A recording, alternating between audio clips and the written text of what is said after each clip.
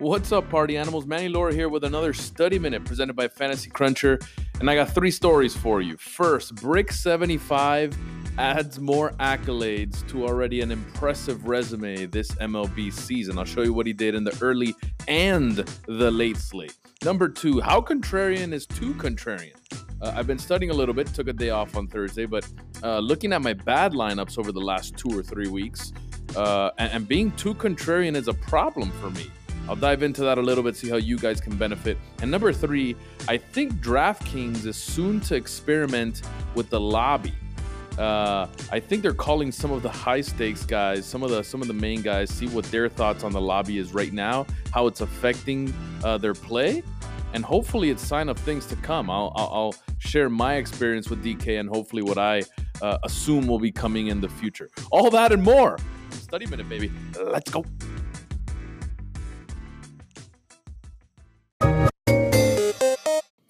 Brick 75 continued his domination on Thursday. Dude, this guy's a machine. I'm starting to think he's not human.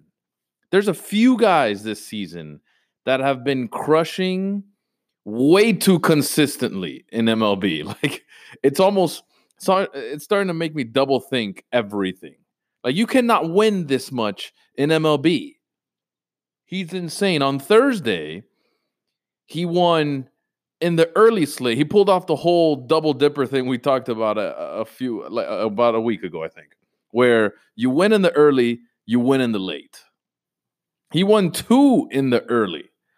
The 18th hole special, which was the bigger one, 25K to first, he split with another user. So first and second together were 40, split down the middle. That's 20K in that one. He also won 10K in the perfect game, which was first place there. 30K in the early. He wasn't done because he got to the 19th hole special and he took down 50K to first in that tournament as well. Unreal on a Thursday with no big payouts, no big prize pools. Takes down a smooth 80K because I'm bored, right? They ran 2 special contests, the 18th hole and the 19th hole. Brick likes it in both holes. Unreal, dude. 80 grand on a Thursday. Yeah, he went with some 5s. 5 and fillers for that 50K. Minnesota scored 11 as they beat Seattle 11-6. He had all the dongs in there. I don't know how, but he did, including Buxton, who usually hits last, CJ Cron, and Jason Castro. What kind of time machine is that? You pick none of the good players on the team. Instead, you pick Castro, Cron, Buxton. Oh, my man. Let me grab that time machine for just 3 days. I'll make my year's worth of money and I'll give it back to you. I promise. Unreal. Congratulations, Brick 75 on a monster Thursday. Story number 2, as I look over my lineups, and I told you guys I took Thursday off. As I look over my lineups, I'm starting to think, what is too contrarian? Because that is a thing. Of course, that's a thing. In baseball, yeah, you like being different. You like getting away from the field, but you don't like being too different to the point that you have a bunch of sub 5%ers in your lineup. When we talk about guys who crunch 300, 400 lineups and then take the bottom end of the 400 and delete those and use maybe the top 150 or whatever, it's to probably eliminate lineups like that don't really make sense. Sure, they've taken down tournaments on days where chalk and pretty much everything completely flops, sure. But having a lineup even full of 5, 4, 3%ers, 8%ers, and then 110 isn't really, I think that hurts you in the long run. Again, they're 5% owned for a reason. Having too many of them, that's just on another level. Even that Brick 75 lineup of a 5% CJ Cron, a 4% Byron Buxton, still had Rosario at 24%, Kepler at 22.5%, Sogard at 18.4%, and Jason Castro in there was 16% owned. It wasn't as contrarian as many would think it would be.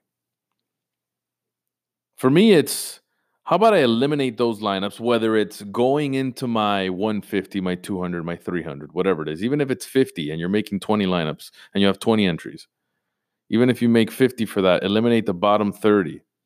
But find the lineups that don't really make sense and are full of complete nonsense. All your spaghetti lineups, throw them out the window. That spaghetti's bad. The sauce, garbage. Get some good lineups. If you're gonna go with a contrarian stack, fill it with some good fillers. Get the fillers from Boston that are gonna be chalk and just get JD and Mookie in there. Everything else is garbage anyway. And then use a contrarian stack. I think when you make lineups like that, and again, making them at scale when you're making 50, 100, 150, making 150 of purely good lineups can go a really long way. In this downswing that I'm experiencing now, I've had a lot of really bad lineups. It's easy to see when you go back, not just through ownership, but just players that shouldn't be in my lineup, I think. And that's that I focus on bats more than anything. Imagine. If you take anything away from this tip, it's, I don't know, make a concentrated amount of lineups to where you can go over them if you have to, but stop wasting money on bad lineups with bad players. I said it in NFL all the time, and I was great at doing it in NFL. I think this might be a flaw for me in MLB that I should change rather soon. I don't want to go broke. Story number 3, DraftKings. And I'm just guessing. This is pure speculation off the experience I had. They asked me for my thoughts on the DK lobby right now, and my answer to them was pretty straightforward. Right, it's what I've been preaching forever. It's payout structures are horrible, like awful, the worst they've ever been. The rake is at an all-time high, and there isn't anything else for me to join except cash games, which for me are a lost cause. Let me take you through the Friday lobby real quick. The 888, 100K to first. Obviously, that's not good. 25% to first, about 60% to the top 10. Awful. The medium eights, the $88 tournament. By the way, most of the low stakes guys aren't joining any of these anyway. The 88, 50K to first. That's 20% to first, about 45% to the top 10. Still awful. That's $250 guaranteed, and you're giving 50K to first. The extra inning, the $10, even worse. 50K to first on 175 guaranteed. There's 20,000 entries, homies. That's also 28. Put it at 29 because it's 28 and a half. 29% to first, 53% in the top 10.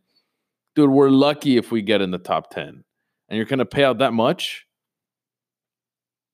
Outside of that, it's a bunch of single entry 3 max. No one here that's listening to this is playing the heavy hitter, the $26,000 tournament, or the Thunderdome, or the Fence Buster for that matter, the $2,000 tournament.